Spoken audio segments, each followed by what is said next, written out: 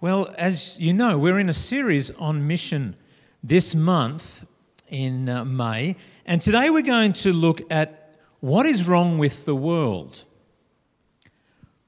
Why do we find ourselves in the predicament that we are in, that the world needs to be rescued by God? Why do we find ourselves in a situation where the world is filled with suffering and evil, and the job before us as the church is to do something about this, to make a difference? Well, why? Why are we in a situation where we have to deal with suffering and evil? Now, that's a big topic for us to tackle this morning, but in the context of mission, that's what we're going to try to do. Everyone wears glasses. Everyone wears glasses, but we are not always aware that we are wearing them. The glasses we all wear are called our world view.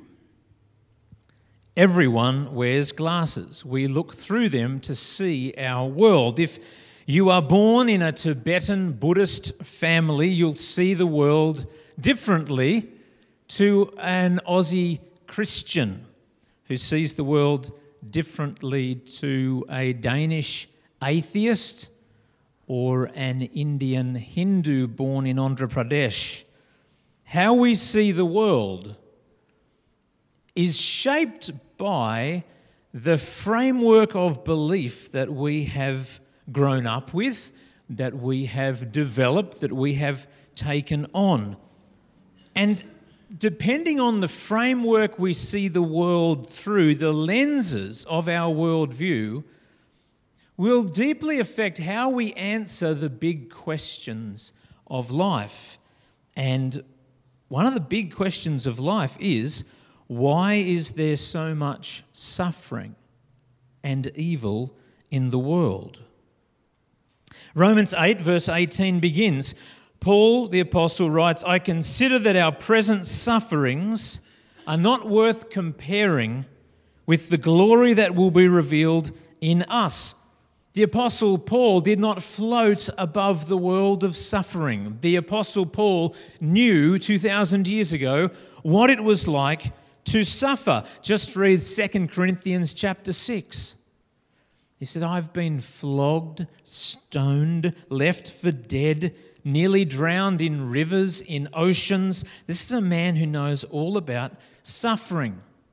And I have a very strong hunch there are people here who have lived more years than I, and some have lived less. But we all know that suffering is part of this world. Amen? We live with it all the time. I don't have to make any compelling argument. The argument is there. But there's also evil.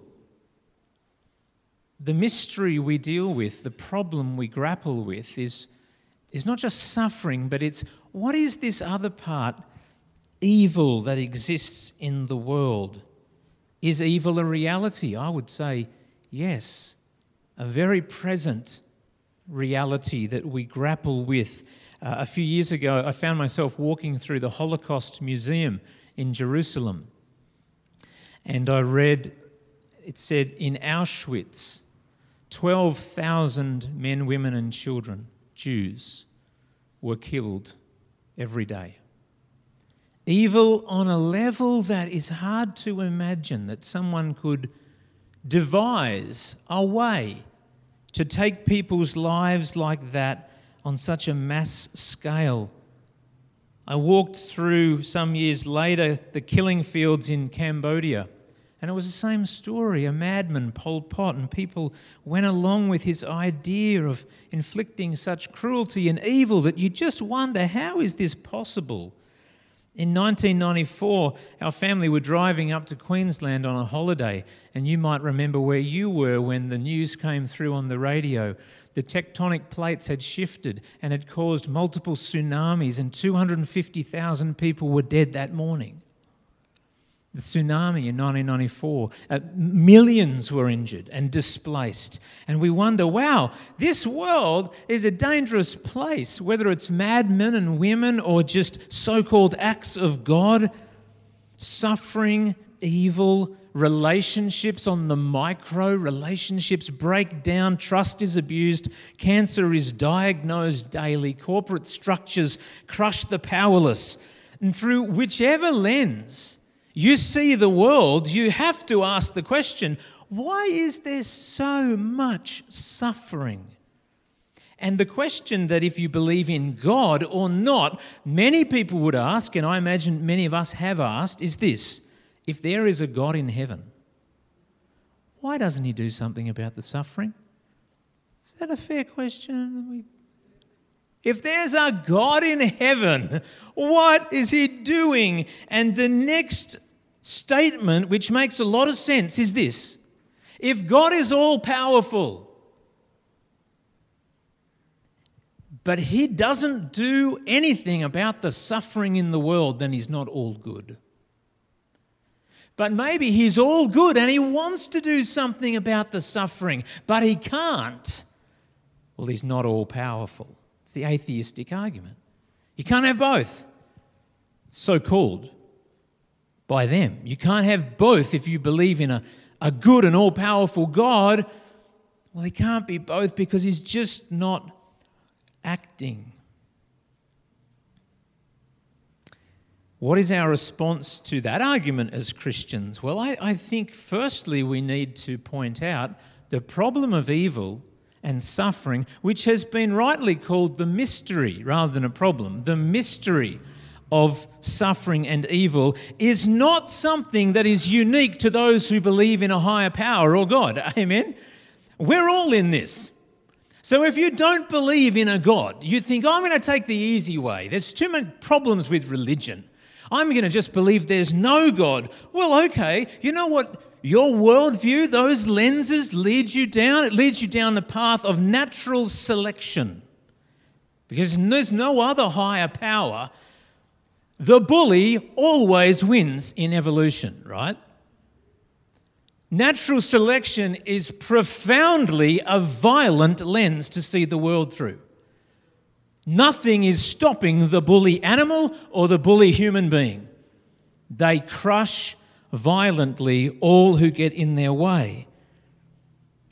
Suffering and evil is a problem that we all have to deal with no matter what lenses you look through. In fact, you might know Richard Dawkins, have heard him on Q&A or read one of his books. He's one of the famous pop atheists of our day. He said this: in a universe of blind physical forces and genetic replication, some people are going to get hurt and other people are going to get lucky. And you won't find any rhyme nor reason in it, nor any justice. The universe we observe has precisely the properties we should expect if there is at the bottom no design, no purpose, no evil, and no good. Nothing but blind, pitiless indifference. DNA, he says, neither knows nor cares. DNA just is, and we dance to its music. And you know, lots of people don't mind the sound of that because it's at least it's checking out from all the problems of a higher power and religion and spirituality and just, well, I'll just go with that scientific approach, that scientific atheism. There is no God, but it's very hard to be consistent. And that was shown with Richard Dawkins. A little later on, a few years ago, in fact, there was a cricket test match in England. You might remember Stuart Broad, who's a fast bowler, was batting against Australia and he snicked the ball and it was caught by the wicket-keeper. He was clearly out. Television showed it. Everyone in the stand knew it. All over the world, people knew Stuart Broad was out. Now, as a good Englishman, a good gentleman, many thought he should have walked, because the umpire gave him not out. Australia had no more electronic appeals, if that makes any sense to you and you're in cricket. But there was no way to make him leave. He would have had to have left the crease purely because of honesty. Now, in today's professional world of cricket, not many people walk of their own accord. They wait for an umpire to give them out. Richard Dawkins said this about Stuart Broad. He said, "Stuart Broad is a disgrace to England. He should have done the right thing and walked." Of course, people responded mercilessly to Dawkins on Twitter, saying that Stuart Broad was just dancing to the tune of his own DNA. See, suffering's a problem. And I know I'm not talking to a bunch of Christians who don't think about this stuff, because some of us are grappling with our faith right now, I would imagine. I just want to encourage you, there's no easy answer out there. If you look at Christianity and say, I don't have the answer about suffering, if you find it out there with no God, please let us all know. Because there's no easy answer out there. So we're all stuck in this profound mystery about life, yet it's not so mysterious if we use the Bible to inform the lenses we see the world through. So what does the Bible say to us about understanding suffering? And I think then this gives us a framework for understanding the need for mission. Why is there a job for us? Well, Romans says in verse 19, "The creation waits in eager expectation for the children of God to be revealed. For the creation was subjected to frustration, not by its own choice, but by the will of the one who subjected it, in hope that the creation itself will be liberated from its bondage to decay and brought into the freedom and glory of the children of God. We know that the whole creation has been groaning as in the pains of childbirth right up to the present time." Now, I don't suggest that's easy to understand, but really what it's pointing to is something happened that was cataclysmic in the history of this world. They're talking there about what Genesis 3 produced. When the first human beings, the Bible tells us, Adam and Eve, lived in perfect relationship with their Creator as the created, and then Adam and Eve were given the job of dominion over all creation under God. They had to obey His word. He created all things by the power of His word, and He said, I want you to obey my word. And they disobeyed the words of God. Sin entered the world. Decay on every level entered the world. Death entered the world. Their relationship with God was broken, but not just the humans, creation in its entirety. The global life was subjected to decay. That is what Paul is talking about in Romans 8, verse 19 and following. This earth is groaning. This earth is groaning because of what sin has done to us. Read it. Some of us are reading through the Bible now in a summarized form, and we would have just read this in the last few weeks. Genesis chapter 3 is a dark passage, and then chapter 4 to 11 just gives us this terrible spreading of what it meant. Shame and guilt and murder and lies and death and suffering and evil. Blood is shed, vice of every kind. And then in chapter 6 it says God uncreated what He had created. He sent a flood in judgment. The earth groaning for salvation. Everything was spoiled because of sin, Genesis 3. And then you read Genesis chapter 12 to 50, and we talked a bit about it in our small group, and different ones said they don't treat each other very nicely in chapter 12 to 50. It's not a nice read. Where's the love? Where's the Christianity? Christianity comes a bit later, but chapter 12 to 50 of Genesis tells us about the patriarchs, the first fathers and mothers of Israel. They are stained with sin, yes? They are bad. Again and again, they're bad. Suffering and evil is there in the milieu of the micro of family life. Suffering, evil. Why is it there? It's there because of Genesis chapter 3. Now, as Christians, we can have that throwaway line, someone's suffering, and the worst possible thing you could say to them is, who sinned? You or your parents? God's obviously judging you. And if anyone's ever said that to you, look the passage up. Jesus gave us an answer about that. No, it's not as simple as that, Jesus said. It's not just, the person's not blind because the parents sinned. The person's blind because God's going to show his glory through this person. Yet as Christians, with our lenses on, we must remember when we try to understand the mystery of suffering and evil in the world, we must remember that in a foundational sense, it is all there as a problem because of what? Sin. It is there because of the problem of man and woman going their own way. And it's a global phenomenon. The earth is groaning. The earth is groaning. Romans 8 goes on in verse 23 to say, not only so, but we ourselves who have the first fruits of the Spirit groan inwardly as we wait eagerly for our adoption to sonship, the redemption of our bodies. For in this hope we were saved. But hope that is seen is no hope at all. Who hopes for what they already have? But if we hope for what we do not yet have, we wait for it patiently. Again, I know that's not particularly easy to make sense of when you just hear it read out. But something's happened. You've got sin affecting the world and creation's groaning in its suffering. And then Paul says, we have the first fruits of the Spirit and we groan inwardly, waiting for our adoption to sonship. Adam and Eve, they lost their sonship in the fall. Now it says followers of Jesus, Christians, are waiting to be adopted into sonship. Something's happened from relationship lost to a relationship established. Sonship with God, family, relationship back. What happened in between? Well, I mentioned the name before. Jesus happened in between.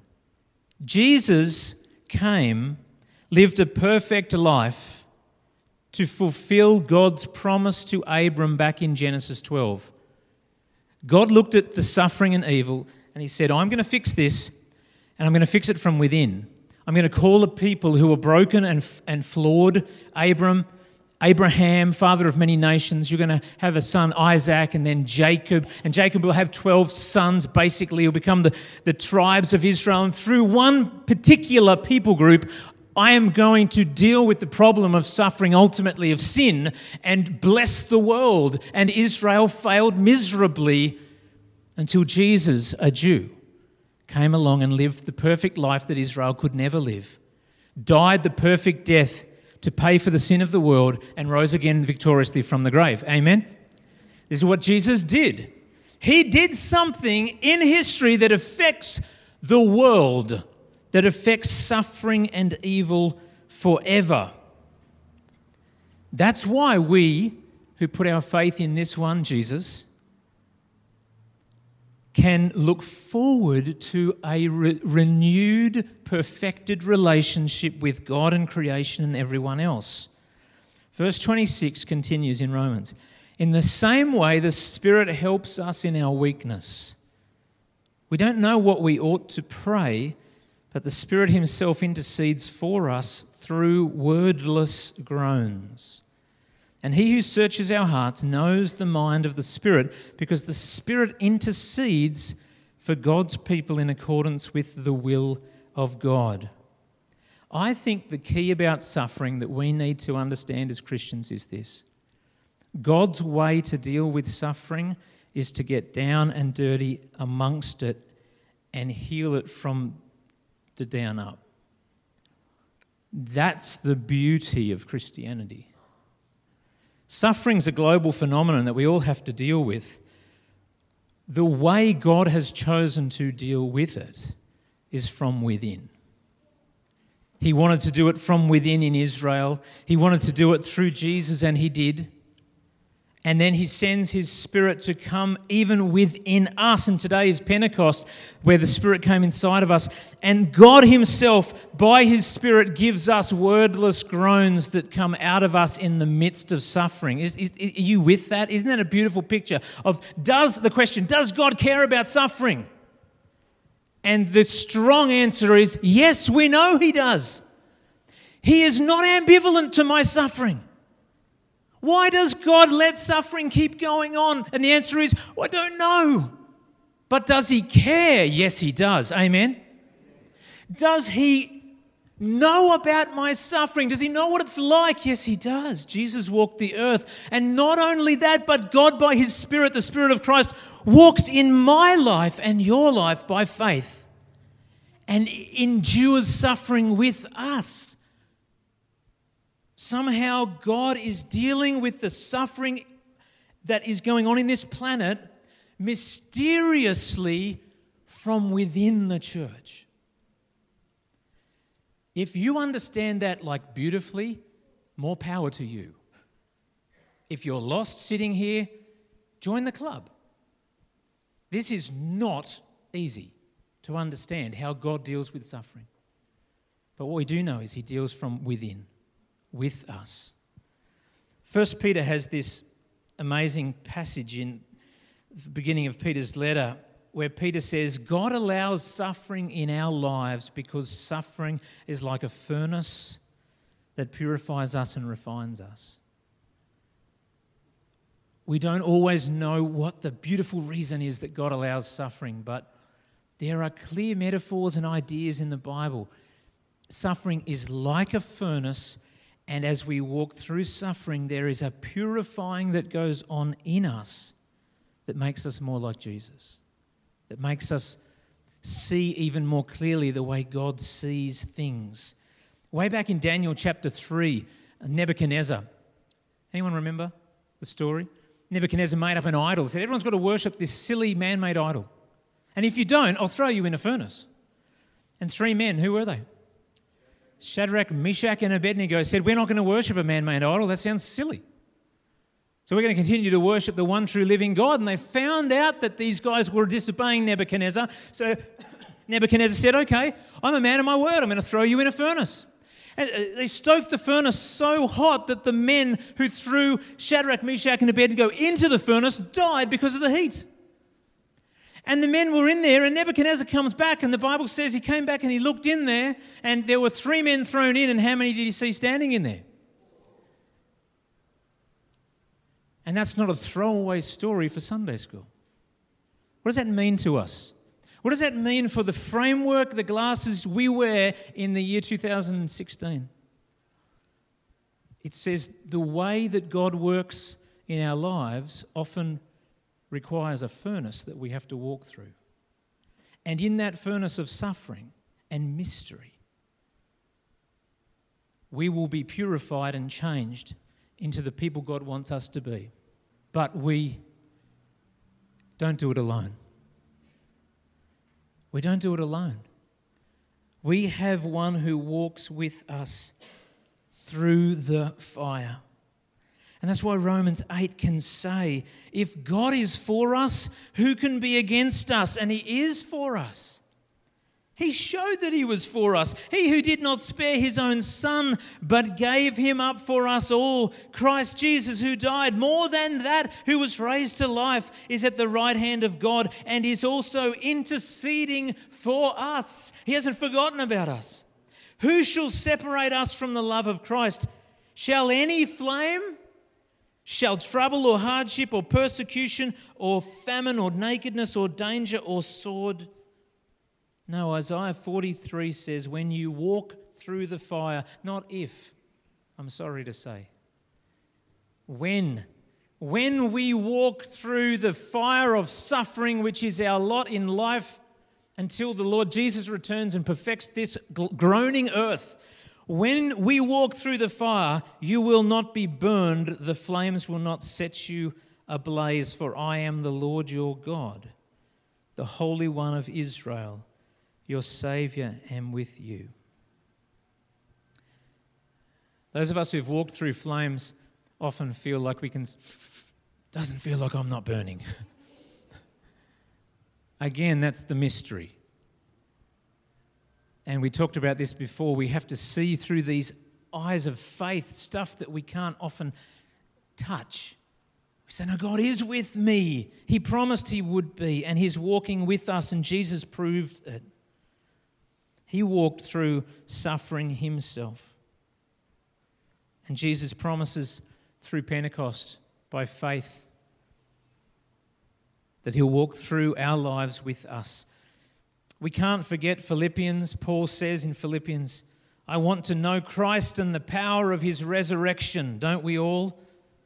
And the fellowship of sharing in His sufferings. And this is where it comes to mission, and we haven't spent much time on mission, but as we fellowship with a contented heart and spirit, with faith, with a confidence in our good God, as we walk through the sufferings that are common to man, with others, speaking words of hope into their lives and ours, mysteriously, our lives take on the shape of a cross. It's been called the cruciform life. The church is called to live a cruciform existence. When people look at us, they don't see a victorious people on the top of the hill looking down on the suffering. They see us in the shape of the cross amongst the suffering. Amen? That's our calling. That's the way He does it. A cross-shaped existence. Biblical worldview glasses tell us that suffering is immensely real. The problem of evil is very real, but God has acted in Christ, and He is acting through His church to bring about an end, to heal creation once and for all. And as Christians, we have a part, mysteriously, in seeing that end come. We have a role as a church, as individuals, to see God's light, His goodness, His justice, His protection, His peace come. His gospel proclaimed in word and deed to who? All nations, all people groups, all languages, every ethnos in Pakistan, every group that wants to hear the gospel in their language. Amen? That's our calling. And we keep asking the Lord, what will that mean for me, for my family? And our response needs to be, as individuals, family, and church, as for me, we will serve the Lord. As for us, we'll serve the Lord. You tell us where to go, Lord God. You tell us who to partner with. Because we know, Lord God, that You are working all things together mysteriously for the good of those who love the Lord and are called according to Your purposes that are bigger than ours. So I wonder, as we on this day, and let us not forget for the history until Jesus returns, that God is sending us a message that today is significant for Hornsby Baptist and its Pentecost. Pentecost is the day of the new age. It's the new era. It's spring. It's flowers blooming. It's something fresh. It's power with suffering. It's God amongst His people. It's excitement. We as a church are called to stand with the oppressed, to be light bearers and truth tellers and tear sharers and joy givers. May we become, day by day, the church that our Lord Jesus is really, really proud of. Amen?